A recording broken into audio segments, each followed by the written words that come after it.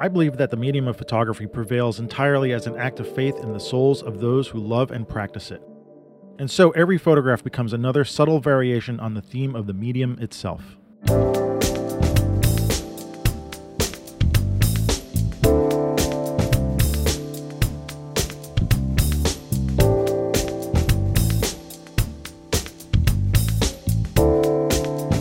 Hey, welcome to the Street Shots Photography Podcast. This is Antonio. And this is Ward. And we're at episode 141 for middle of August. Ward, how are you surviving August so far? I don't mind August. We've had the warmest summer I can ever remember here in Calgary. Oh, really? And it's cooled down a lot now, but it was a bit of a novelty. A lot of people didn't like it. I was generally happy with it. I don't mind. I didn't mind it. Did you get the memo? It's the end of the world.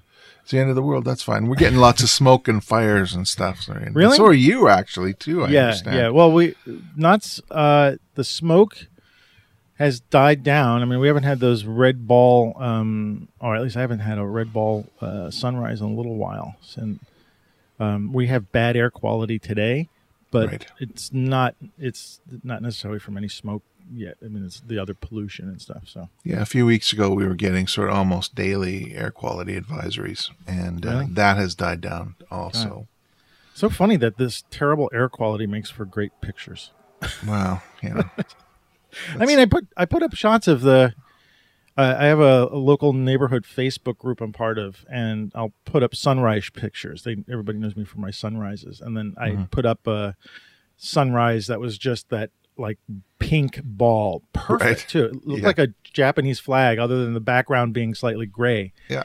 And it's very striking to see that. And then I post it up, and it begins this whole dialogue of the world is ending.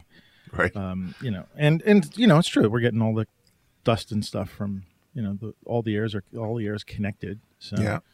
But it does make for some really spectacular pictures. So it's I've got a friend who's about a 4-hour drive west of here, just over the Continental Divide, and she's getting some spectacular macro pictures. She bought a new Canon R5, and so she's exploring that and coming up with some amazing flower pictures because Oh, really? the landscapes are completely ruined by smoke. She can't shoot any of the mountains around.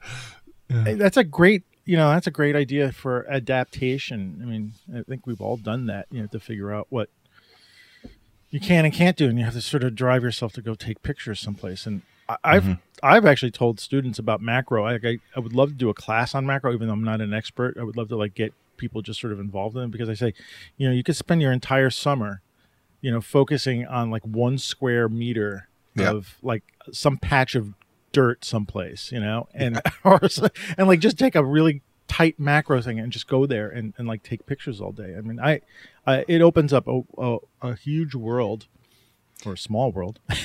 Yeah, well, and you're taking opportunities of what's around you. It's a good exercise, Yeah.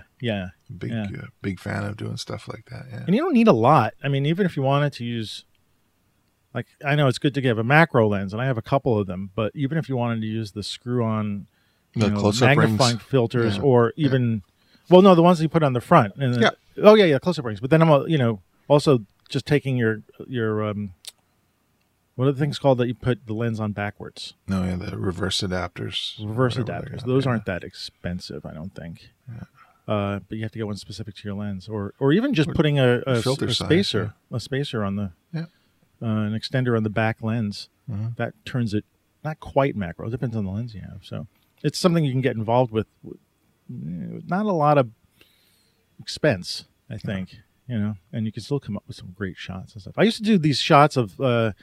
I might have mentioned it to you before, or maybe mentioned on the show, but I used to buy these little prizer figures. They're HO scale train set figures for the dioramas, the train dioramas, and now everybody's doing them. But I used to do them for stock, and it was great because they were like generic little figures, and you could put them all used to put them on stock quotes, or set up little scenes with them, and then everybody bought them. So And You started a trend. Maybe you're responsible for the whole damn thing. It's possible because I whole did it trend. I wasn't the only one. I think there was like maybe a handful, like 2 or 3 or 4 people from other stock agencies. Like I didn't quite get the idea by myself, but someone gave me a little figure and said, you should try to photograph this. They had turned it into an earring a pin. Oh, and cute. I took the pin broke, and I had this little guy standing like this with his arms, Yeah. on his thing. And he had like a little derby or bowler derby on. Oh, yeah. And I did some shots with it. And I was like, oh, yeah, this is fun. And then I saw maybe another photographer or 2 from another agency. And so I went crazy and I bought like those little figures, like a box of like 8 of them were like, they're like $9 a piece or $10 a piece, Yeah. depending on what they were. And sometimes they're like 15 or 20. And you go to one day I'll have to talk about this in more depth. But I think I've seen some of your work on that. I think you posted on our chat or something. Or there's an article. Oh, yeah. Yeah, and I might have maybe some of the tear sheets I had, but anyway, that's for a later date. So, but anyway, you told, I mean, as a sense of free form show, I haven't seen you or talked to you in a while. We've both been busy, which is good. We had little things going on. Yeah. I mean, quick news for me was that my life has been in anxiety for the past couple of months, but. I got a job offer, and I don't want to mention where yet until I start. I'll be starting in October, and hopefully we'll be cool with the employer that I mentioned. And it won't stop the show, of course. I think this is what we do on our own time. But that's been one big level of stress relieved, literally in the in the past couple days. So congratulations, man. Yeah, thank you. It's good. Been. Excuse me. I'm realizing how dry my throat is. So early in the morning. You're doing most of the talking, so Yeah. So anyway, that stress is relieved, and the busyness of looking for a job is sort of now behind me. But we've both been doing stuff. But you've been traveling, and what I wanted to do was talk about. I think that this show. I just wanted to talk about whatever photo experiences we've had in the past couple of months. And I know you've got one and I've got one. And I was like, okay, well, there's a show. That's enough for a show right there. Absolutely. Yeah. So tell me what happened. We've been sharing some information. I mean, you've been sharing where you've been traveling and stuff like that. But let's hear it. Where did you go? I drove out to the West Coast to Vancouver. With my Fred Herzog book in tow, and my you brought it with you? Brought it with me. Oh, tried, and both of us went through it the first night when we arrived and went through the book to see. Which book? What's it called? Oh my goodness! I left it with my aunt out there. Oh, okay. It wasn't the one. Modern Color. Modern Color. That's the one. Did we talk about that already? We did. Yeah, we did a show on it. And oh my God, put that in the show notes too. I know it's the worst. And I would go reach for it, except that I left it with one of my aunts who had never heard of Fred Herzog out there. And he was, and after I had built him up on the show about how he was known in the arts community in Vancouver. But anyway, so we stayed at the hotel, the kind of a divey hotel we stayed at on Robson Street. It was just 2 blocks away from where one of his pictures was taken, and so. Here we go. Why are we going to take pictures of the some of the locales and stand in the same place he did, and so on, and try and get pictures from the same vantage point. Was this a deliberate trip to do photography, or you just getting away? Or we had booked it months ago to see a concert that my son was interested in, and of course it was months ahead, and the act was from Australia and they canceled. And so we thought, we got such a good deal on this divey hotel. Why don't we just go anyway? And then I was like, I hadn't really been out very much shooting. So why don't we just take pictures, go out there and take pictures. And I've given him my old X20, my Fujifilm X20, and he loves that little camera. And he likes to shoot pictures of, how shall I say, garbage cans, and say Eggleston towards the end when it was really all about garbage cans and kind of dire urban scenes and garbage left on the street and drug paraphernalia and all that kind of stuff. He loves that stuff. So So I'm like, well, there's a street close to downtown where the homeless kind of congregate. So we walked through there, and so yeah, there was a lot going on. The one just to tell one story about the recreating the locale, I was very disappointed because the Vancouver that's in the Herzog book is really not there at all. Yeah, All that signage and all of that.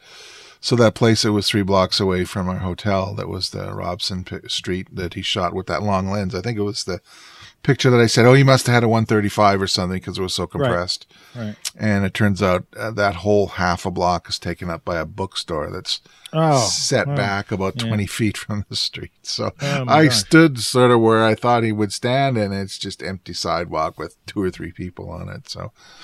So we kind of gave up that dream that way.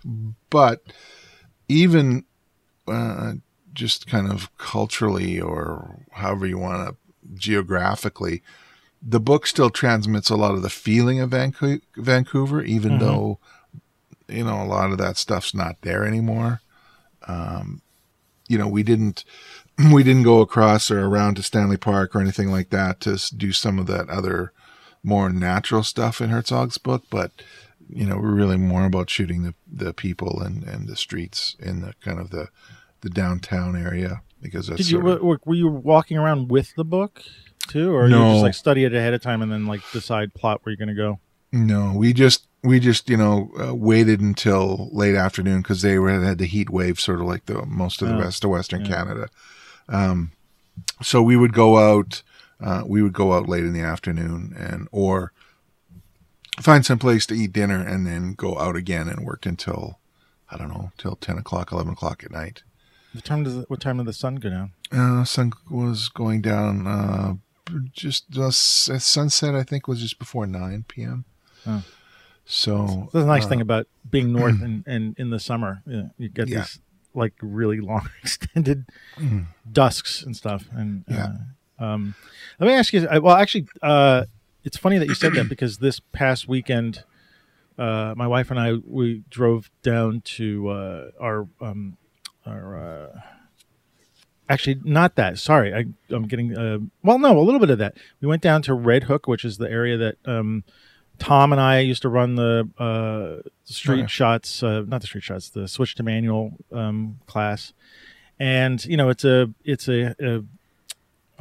old pier, dock area. Think of the 40s and ships and things like that. Cool. And it's modernizing. They have to. The people down there have to live, and so they're knocking down old, 19th century buildings, like these old warehouses, and they're putting up new modern things there. And it's kind of like, there was something about that when you were talking about the neighborhood changing, like the all the stores turning into like a single bookstore.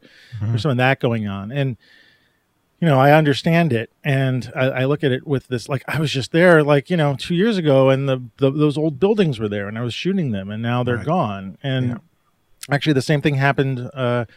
My wife's cousin's daughter and we did a walk over the Brooklyn Bridge a couple days ago, and right at the Brooklyn Bridge Park, there are also these same kind of warehouses from the late 1800s. And they didn't knock them down. I was actually kind of happy they didn't knock them down. They turned them into stores, so they left the shells out there. So you have these old brick buildings with these giant black shutters and these like little star-like things that are like, I guess, the ends of rods that are holding the building up. And holding them together, yeah. Yeah, but they turned them into stores and stuff like that. So they kept that originality. But again, it was like there was a cobblestone street there, which they had paved over.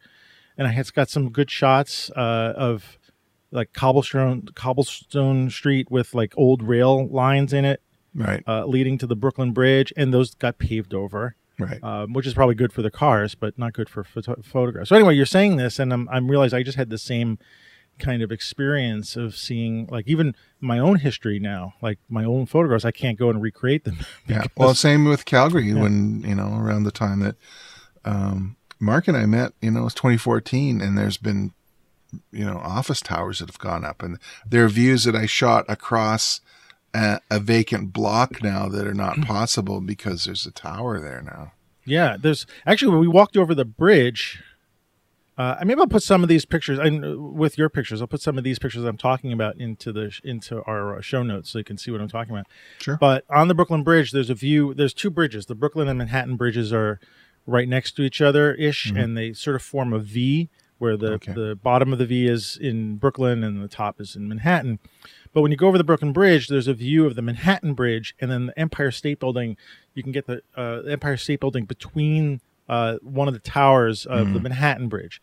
They put up this, excuse my language, they put up this ugly ass glass tower that blocks that view. That view is no longer there. You can't see the Empire State Building through the towers of the bridge. And it's actually this anomalous building because it's the way New York is designed is that you got all these buildings downtown, and then you got flat, and then you got buildings midtown. It's because of the geology. The bedrock, yeah.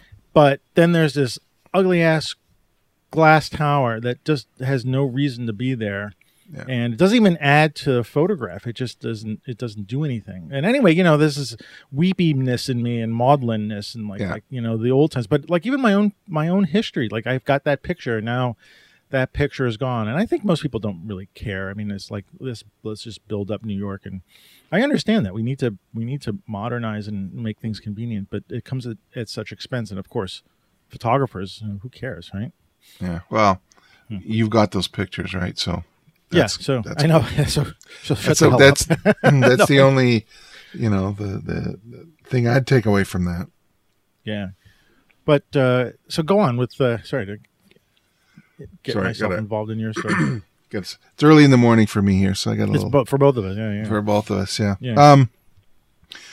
So we walked around. We kind of overdid the first day, sort of like when we went to Mexico. I seem to remember kind of walking around until my legs quit working, so But your legs, so they're all the way down there. Don't worry. Yeah, they're all there. They make it to as long as they make it to the ground, we're all good. So we walked around. Took I don't know, less than 1,000 anyway for the 4 days we were there. But it was good to get out in the fresh air and at sea level. My neighborhood is 4,000 feet up, so when I go to sea level, I'm like, wow, I got lots of energy here. Oh, really?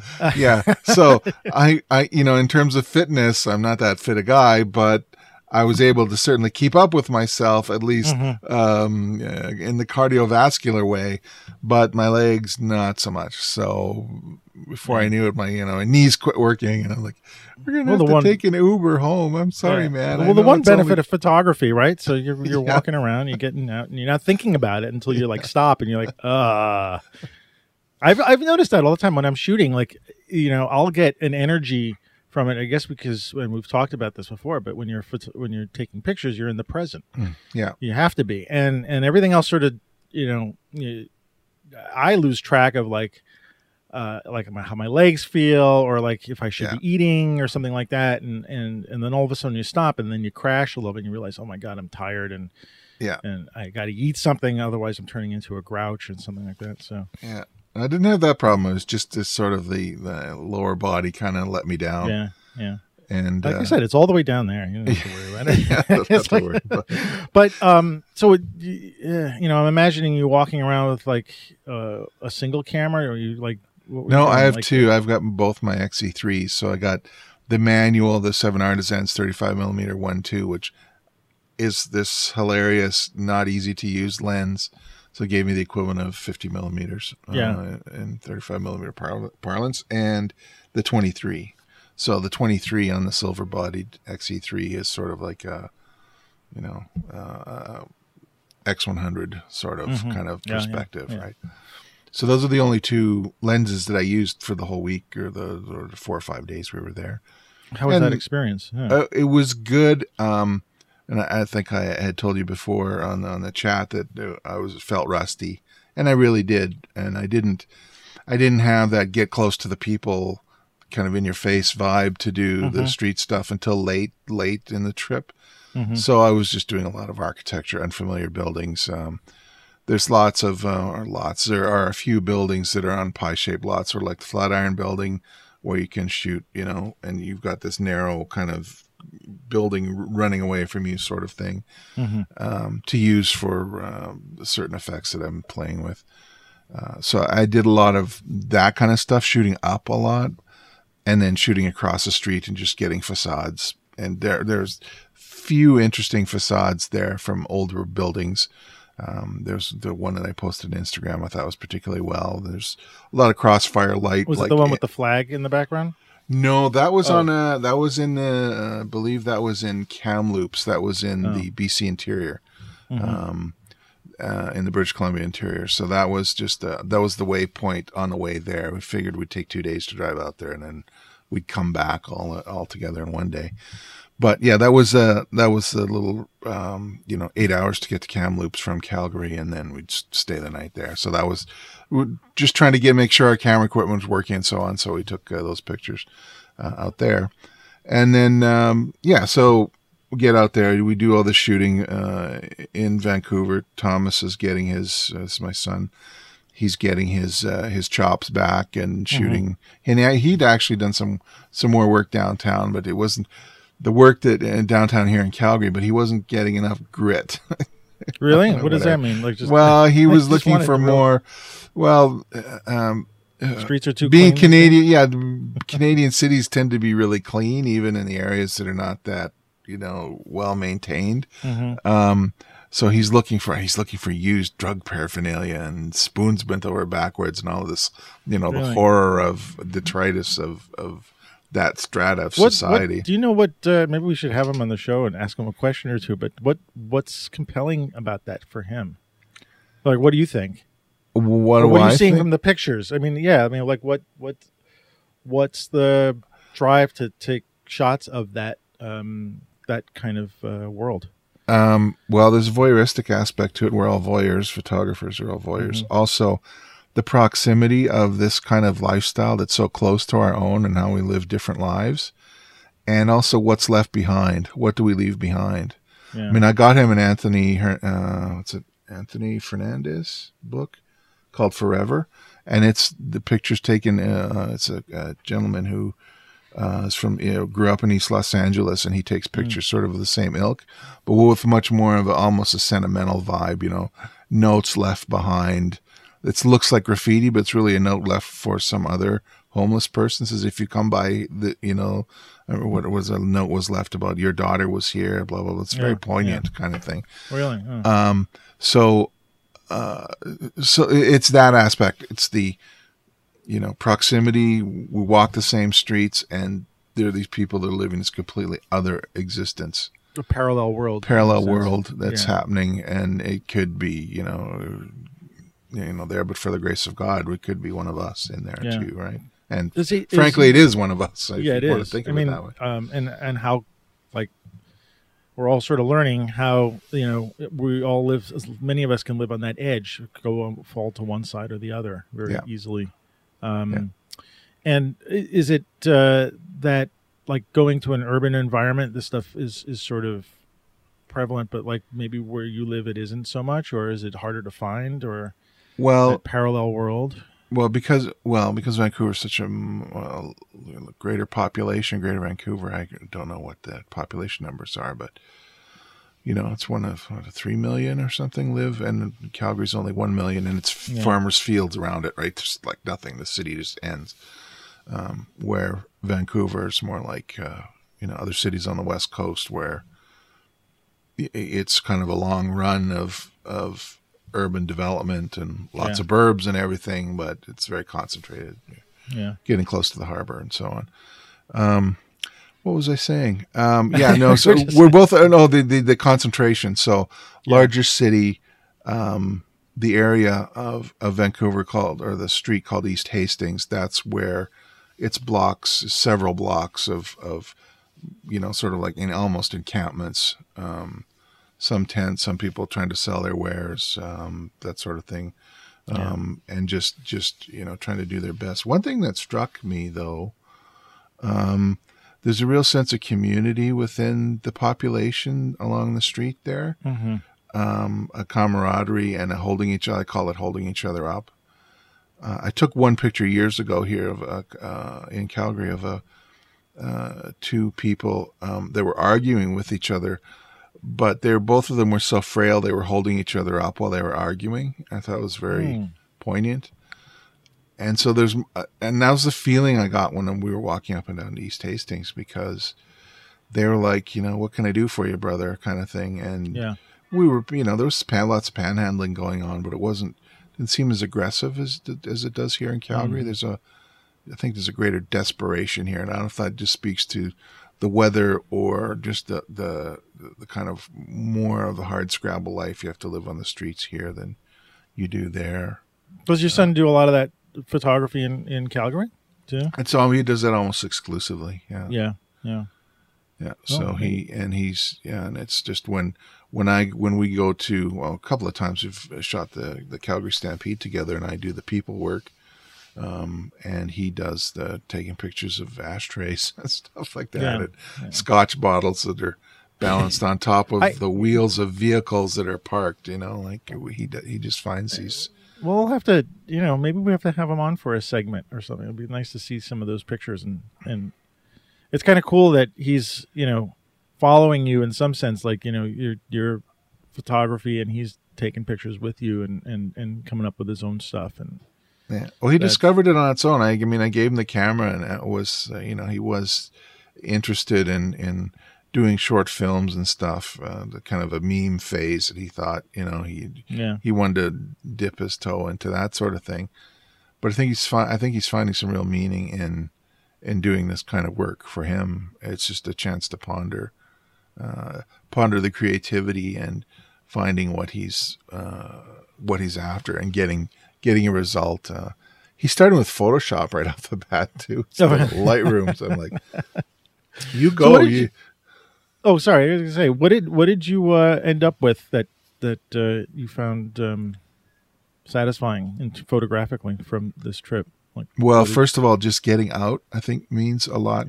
Meant a lot to me, just to say that, get my chops back. In terms of actual work that's going to come out of it, I don't think there's going to be too much. I think there may be some interesting architecture stuff. I'm just kind of sitting on it right now. I just imported it into Lightroom and, did some basic editing on a couple of pictures, but they're more on the architecture side. Again, I wasn't, Robert Capa sing about if you're not close enough, the picture's not good enough. But you said you were rusty. Do you feel like it, cleaned off some of that? Oh, absolutely. Yeah. Yeah, it did. So it's almost like you had to go on this trip or do something in order to knock that rust off and get your sea legs again. Yeah. Excuse the leg. Well, and it was good to see a different neighborhood, like to see different buildings instead of, I know where the light's going to be here. And I'm thinking logistically there, it was all discovery. I as you're saying that, I'm thinking about,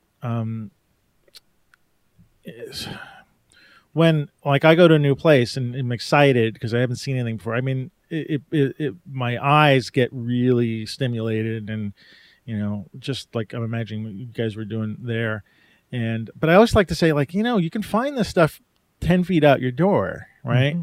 But sometimes it is hard. Sometimes it is hard to like look at the same thing every day and see how you can make it different. And even like a trip to a different neighborhood, or like you went to a different province, essentially, can help, shake that rust off and stimulate you. And then when you come back, that stuff that's 10 feet away could now look different. And now you could sort of approach it through the eyes that you had when you were traveling. And so it's an interesting thing to think about, like just moving out of your own comfort zone, even to shake the rust off, come back. And we're, most of the photography that you can do could be within like a 10-mile radius from where you live. And it's great culturally because it's another Canadian city. I could be, if I had the nerve to be as in your face as I usually am here, I could have done that, right? I didn't feel like, what are the boundaries here? Like, are they got cops? Who's got someone call cops? Right. A few things I've discovered about the people there, they really don't care so much if you photograph them. Or here they're like, did you just take a, you get the look, right? Yeah. There, they really don't care. That's interesting. And I think the people, Like Calgary seems to shut down in the evenings. Yes, there are clubs and well, the COVID has still knocked the crap out of that, but there it's certainly much more lively. People feel safer to walk much later at night, and it being, a denser population. There's, big grocery stores that are in the bottom of buildings, which is a bit of a novelty for Calgary. We don't, I think of grocery stores as being out in the burbs, right? Mm-hmm. And there they've got, the local, food stores, the big one. There's a couple of big chains that are down there, that some of them are open all night. So that's a novelty. And anyway, so, yeah. Well, that, are we you can be able to have any pictures that we can show? Yeah, there'll be a few. Yeah, I'll get to them this weekend, and I can take a look. But overall, satisfying then, I guess, right? Satisfying from a looking at how getting my chops back shooting in the street. Absolutely. And any direct comparisons to Herzog's shots? Not really. Yeah, I kind of gave that up pretty quick. You didn't bring a long lens with you, so you didn't tackle that aspect of the. No, I didn't feel because then I would be overthinking if I did that. Too many lenses. Yeah. Well, I had a fisheye and whatever. I had four lenses in the 16. Didn't even take out the 16. Didn't find any subjects that were going to work for that. But that sounds. I'm looking forward to seeing some of those pictures too. I'm curious.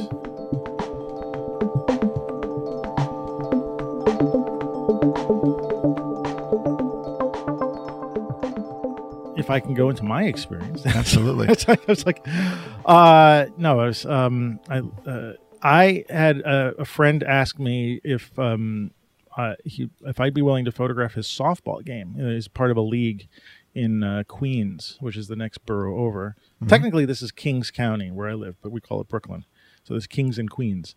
Okay. But Queens is Queens.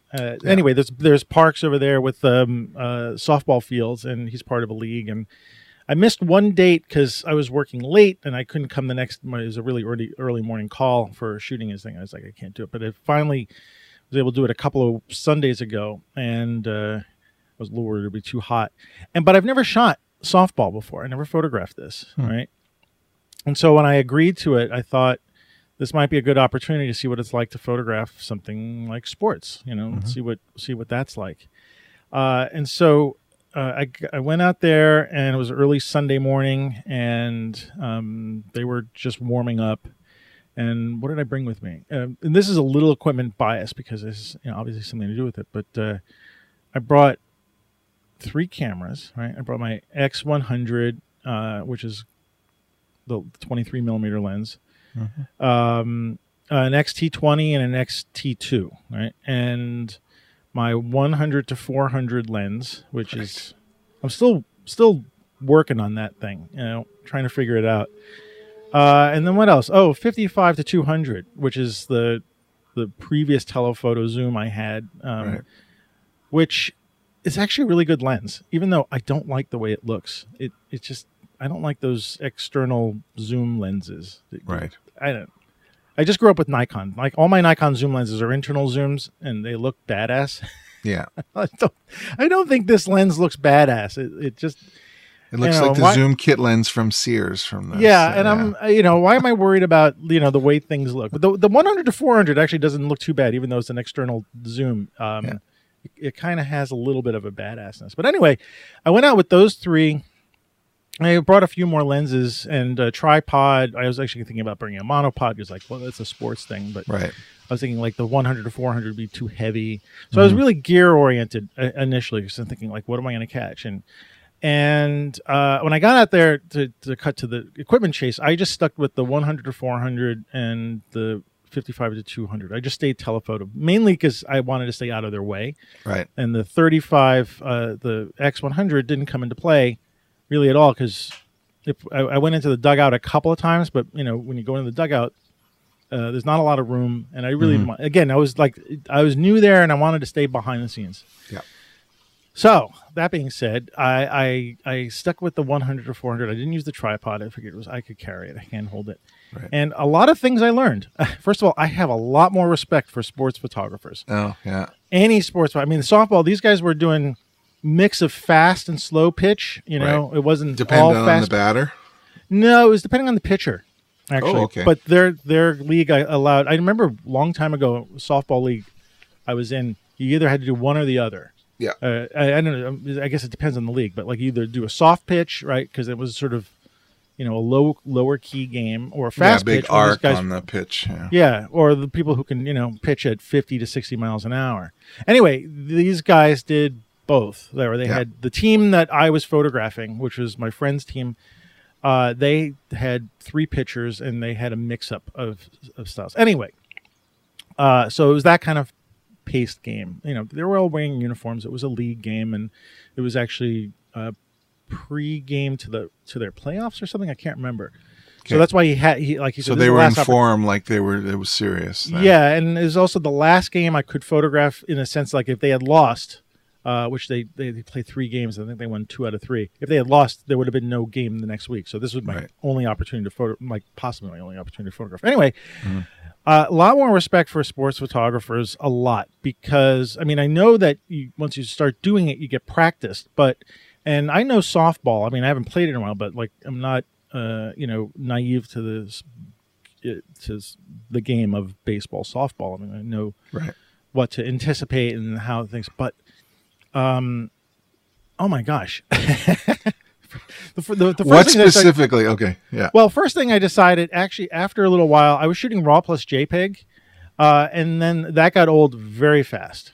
And so I turned off the RAW plus JPEG. And my thinking about that was 2 things. First of all, I wanted to get the speed on the camera, especially the X-T2. When you shut off RAW, shooting JPEGs with the battery grip on, you can get like 11 frames a second. And I'm realizing I need the frames per second for this game, for certain things. And then the RAW plus JPEG was just slowing down the capture. And then I was like, you know what? The context of this game, or what I'm doing, is like to give these guys the photographs. Right. I'm not out to like make, fine art prints or something like that. So RAW is just, at that point, it doesn't make any sense. It's just eating up hard drive space, and it's going to eat up my time in shooting. So I turned that off. I think I shot maybe about 90 or 100 shots before I realized, okay, that's not working. It's not working. Yeah. I upped the frames per second, being that I'm a novice, and so there is a little spray and pray thing, and what else? The telephoto lenses were invaluable, especially again. The context a little bit too, like to do my street photography style in there. I wasn't really out to be a documentarian. I was really out to just make pictures for them so they can hang on their wall or share on social media, and any kind of, ironic pictures is not going to go over. No. So the X100 sort of hung around my neck for a while. It didn't do anything. And I went between the 100 and 400 and 55 to 200. And I was actually quite pleased with the performance of the X-T20, considering it's a little loud in sound. It's it's a prosumer-ish version of the. But I was actually quite happy with its performance. In fact, I think I probably could have shot the whole game with just that camera, maybe put it on the 100, 400. So yeah, but the main thing for me learning was the eye and the coordination, and how that works with the gear, like how much of a symbiosis you have to have with the gear in order to capture, like in this scene, softball and speed, and get some kind of story in the picture, right? Because when you take, it's one thing to photograph, like if you're filming it, right, it all makes sense. The guy steps up to home plate, swings the bat, hits the ball. You would follow him, and if it's a video, it all makes sense. But in stills, I was like, you know what? When you looked at when I was looking at the pictures in Lightroom, I was like, some of these pictures don't make sense, Yeah. So what I started to do is try to time myself so I could capture the softball. And again, this was soft pitches sometimes, and try to get the ball, the bat hitting the ball, and I didn't get a single shot of like the ball on the bat. On the bat, yeah. It didn't happen. And so this is where I again, the respect for people who do this for a living, who understand it and know when to, like, I guess they know the players that they're photographing, and they know like their, how is it? The electrical signals from their brain, and they're conscious to translate to their finger and to camera. Like all that's one bit of timing. Right. And because I was looking at some other pictures after some sports, or I saw some pictures, and it was like the ball's right on the bat, you know. And I was like, how do you do that? Especially in baseball, where everything's moving much faster. Much faster, yeah. So all I would get was like maybe the ball in the air, the guy about to hit it, right? Mm-hmm. Or he had just hit it or something like that. It's the ball's already out of the frame. It's already out of the frame. Yeah. And I was also noticing that shutter speeds have to be incredibly high. I decided to shoot it like, I think I just locked my shutter at 1,000 and waffled between 1,000 and 1,500th of a second, and didn't let the ISO go where it went, you know. And I didn't really care. Like aperture, I left it open-ish. And so I learned about, or I'm still learning about autofocus, like how the autofocus system works. I felt like a novice. Yes, I am a novice. I haven't shot this stuff before, so I am a novice, and I'm there to learn. So I get this is so I can share the experiences. Yeah. But holy patooies, it's like, how much little knowledge I have about the autofocus system of my camera, and understanding like, it's a lot different than shooting birds or things that aren't moving and whatnot. Is understanding how that system understands. And each lens is different, I noticed, for autofocus, and each camera is different for autofocus. So holy crap, that was I shot a lot of pictures. I mean, a ton of pictures. I mean, it makes sense because once I turned off the JPEG, the RAWs, I was and there was a lot of stuff to go through in the end. But when you import them, and you can see pretty quickly on the previews, which ones are working and which aren't. Well, yeah, but when you start shooting 11 frames a second, there's very little difference. There can be either very little difference between one frame and another, or a lot of difference. You know, again, if I wasn't quite understanding the autofocus system, one shot would be sharp and the other one not so sharp, and you not necessarily can see that when you're looking at thumbnails. Right. You know, so I got to go in close. But what I did notice, actually, go back to the autofocus system, I noticed that it was actually pretty good when people were running right at me. Right. Like I would stay near first base, and the ball would, you'd hit the ball, and the guy would start running, and I looked at those frames, and it was like sharp. Right. But really, that intuitiveness between. Oh, and this is where the equipment also comes into play. I think there's a reason probably why when you look at sports photographers along the edge of a field or something like that, you don't see a lot of Fuji cameras. No. And this is not to say anything bad about Fuji. I love Fuji and stuff like that, but I'm wondering if like there is some reason why there aren't a lot of Fuji cameras. People do sports with Fuji cameras, and I'm sure if anybody's listening and they do it, they're like, blah, blah, blah, blah. Yeah. But you'll see Nikons and Canons, I'm guessing, and probably Sonys now too. But there aren't a lot of Fujis there, and I'm wondering if some of what I was experiencing, the limitations, I thought like there was maybe a little bit of a delay, more of a delay on the triggering. And again, that means I need to spend more time like shooting softball to understand that delay so that I can anticipate a little bit better, so I can get that brain, like the brain, eye, finger, camera coordination better. Right. Well, there's a setting, I think there's a menu setting about the focus priority or shutter priority, or whatever it is, where you either wait for the camera to be in focus before the shutter trips, or no matter what, when you hit the shutter, it will. That's like in the continuous focus system. Yeah. When you do that, you can switch that. Yeah. I think I have it set for take the picture no matter what. Yeah. But I don't know. I got to check. That's one thing I used to get wrong. Yeah. The other thing is, like, think if I was doing this again, or I was going to do more of it, I think I would be better off having two of the same camera bodies. Instead of trying to switch between the two. I mean, I know the XT20 did a good job, but maybe have two XT20s or two, like I think two of the same, so that like what you're doing in your trip, you had two of the same cameras, even though you had different lenses on it. So you didn't really have to think about the characteristic discrepancies between the two. Right. Well, one had a manual lens on it, but that was but still, like problem. It's the body stuff, like the even like the camera settings and stuff like that. The how the sensors record the picture are even a little bit different. So I think having like multiple camera bodies, like I think three was too many.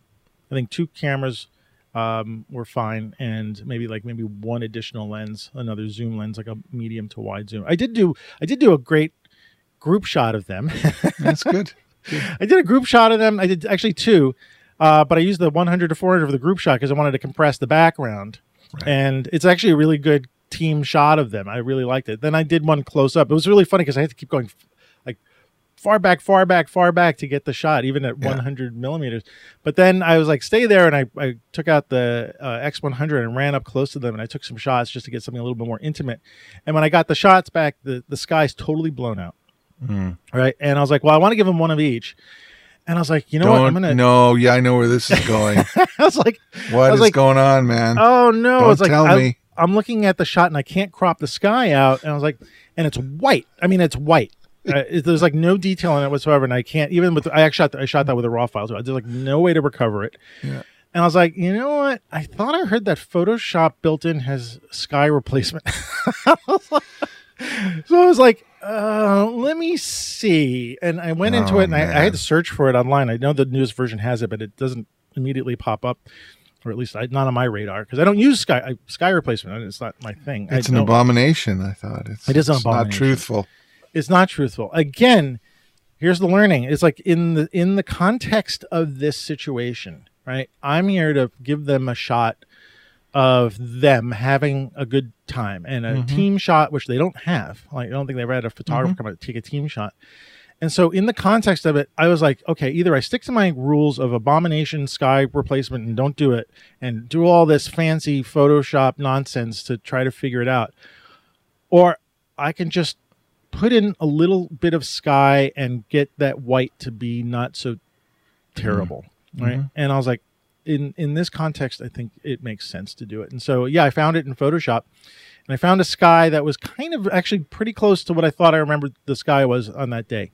Okay. It was kind of like high clouds, and it wasn't a perfectly blue sky day. It was, overcast-ish and hazy. Yeah. And I put it in there, and I followed the directions, and I knocked it down a little bit so that it wasn't very obvious, but there was some texture in the sky. Yeah. And I did it, and I was like, okay, I'm happy I did it, Yeah, cool. So I had to learn that sometimes there are not so, I know some people, Mark might hear this and strangle me. Well, he wasn't there, so there. No, and I now understand, like, again, sky replacement, it wasn't on my radar ever, but I was thinking that if you had to do it in terms of like, if there was a client involved with, and like the context of this stuff matters. I think, and in this case, I'm not making art pictures. I'm making something for somebody else, and what's going to make it better. Right. And my job, even though the guy bought me lunch essentially, but so it was. But I even if it's a free thing, you treat it like a job. Absolutely. Right. If I'm doing it as a favor, it's still a job, and I don't treat it any differently as if I felt like the same pressure as if I was getting paid. You're looking forward to the client, in this case my friend, being happy, and so if a white sky is like, people aren't going to notice, but they're probably not going to like it. But if they don't notice the sky and they notice the team members, and I can do something about that, I'm going to do it. So I think that I need to sort of remember that context matters. And what you're doing the pictures for matters. If I was doing that to hang up in a gallery or something like that, I think I might have a different feeling for myself. Right. But that's me. That's the way I would deal with it. But again, it was interesting because it's not just going out. Like, for my friend, he's like, hey, my friend's a photographer. He's going to come out and photograph us, And actually, the team members, they were all so welcoming. Even the opposite team, they were very welcoming.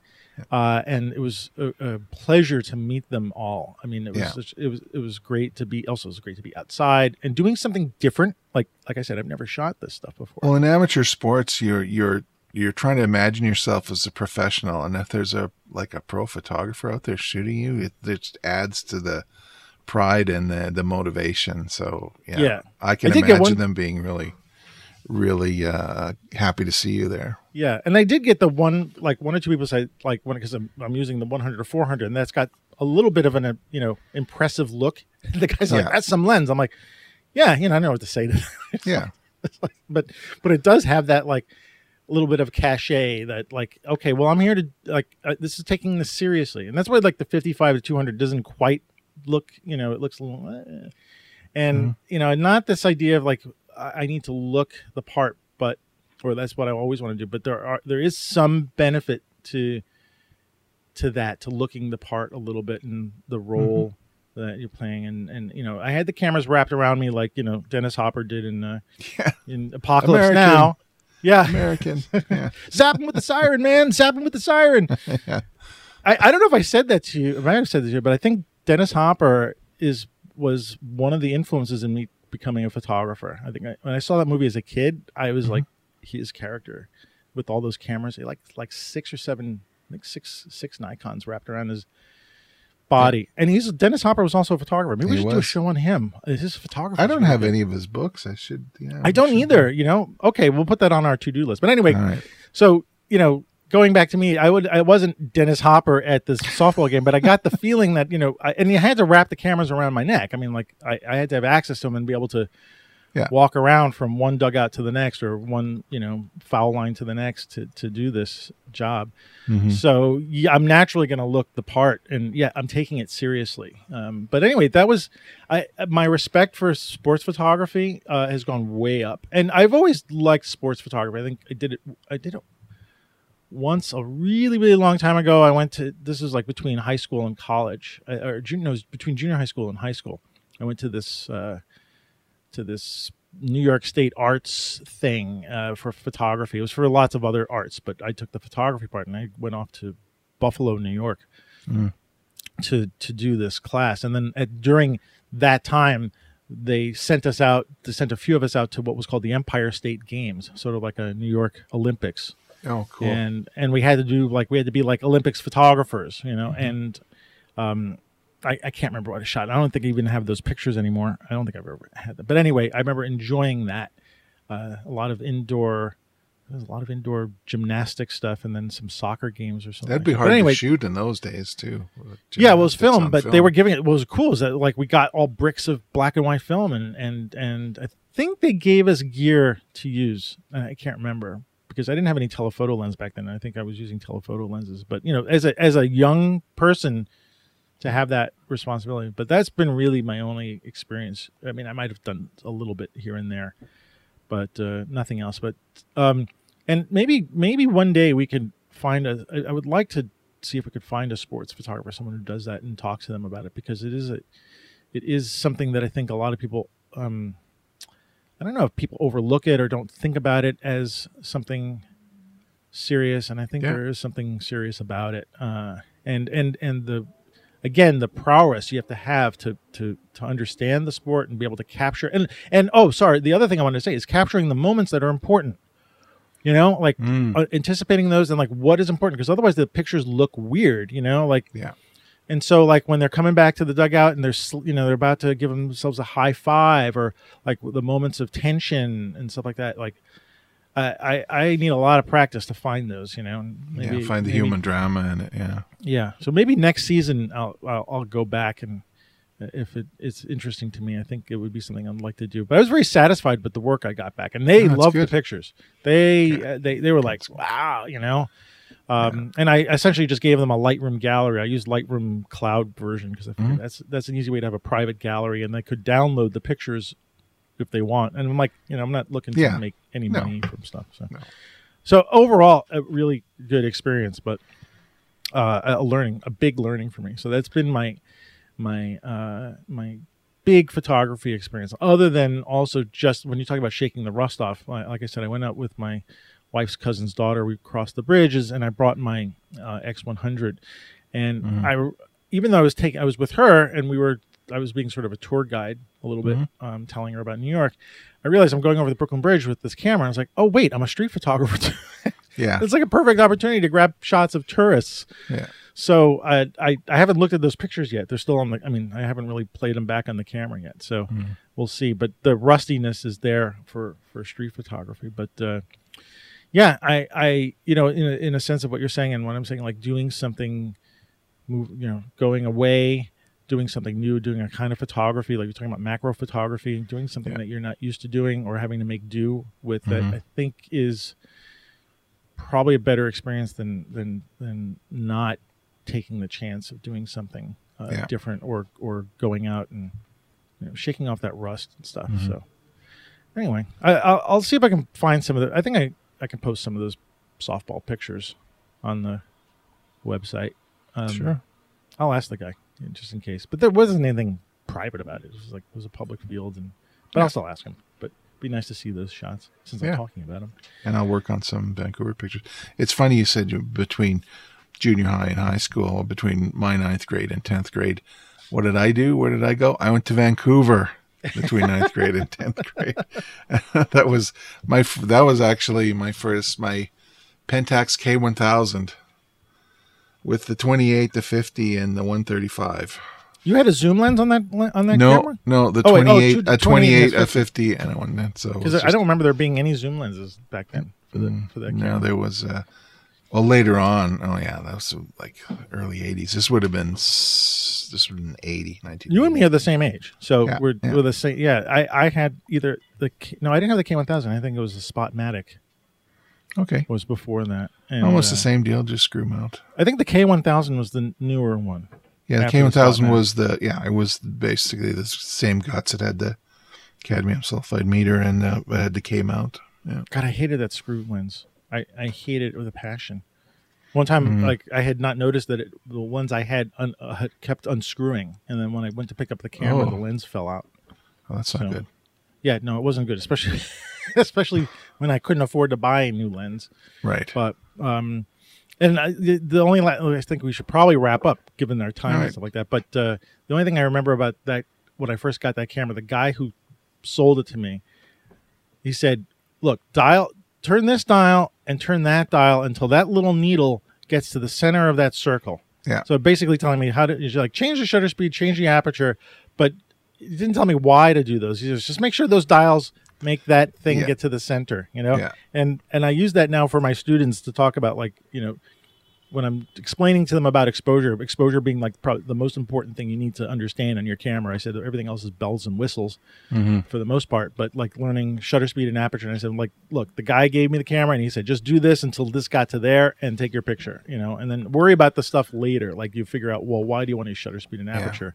1/15 of a second at f1.4. Right. Impossible situation. Yeah. But the thing is, like, you get the photographer, if you're a new photographer, you'll get a picture and you'll get something to learn about. You'll understand it. But today with digital, obviously your feedback loop is a lot. Your feedback is a lot sooner, right? Because you take the picture and you got it. So anyway, that's us for the summer so far. Ward, let's wrap up. Where can people find you? I am Ward Rosin Fine Art on Instagram. That's where I put my current stuff. Mark Ryerson and I are still selling our rodeo book. It's at rosin.ca, rosin.ca. And you can find me on Facebook at Ward Rosin Photography. Facebook, yeah. I'm on Facebook too at I think Rosario Photo. And you could find me at AM Rosario everywhere on Twitter and Instagram. And if also, Ward, I wanted to touch base with you quickly about this. I wonder if we need to start an Instagram account for the show. Sure. It brings up a whole bunch of stuff, but if anybody has any feedback, or if you want to see stuff, if you want to see our stuff on Instagram or like notifications for shows and stuff like that, I think now would be the time to start thinking about that. So we'll think about that. And if anyone wants to buy us a coffee, support the show, we got a link in the show notes to you can buy us a coffee. Iced coffee would be preferred. today because it's supposed to be 97 here today. Wow. So yeah, but and then we got a few things in the pipeline. I think getting some more books sent to me, book reviews and stuff, and so stick with us. We'll have a more show, and even if I have a job, I will still be doing the show because I like the show. And Ward, I like it too. Ward, thank you so much for joining and being part of the show. I'm happy to do it, man. Yeah, I like it. So let's say we'll see everybody in a couple of weeks, hopefully. All right. All right. See you later, man. All right. Bye. Bye.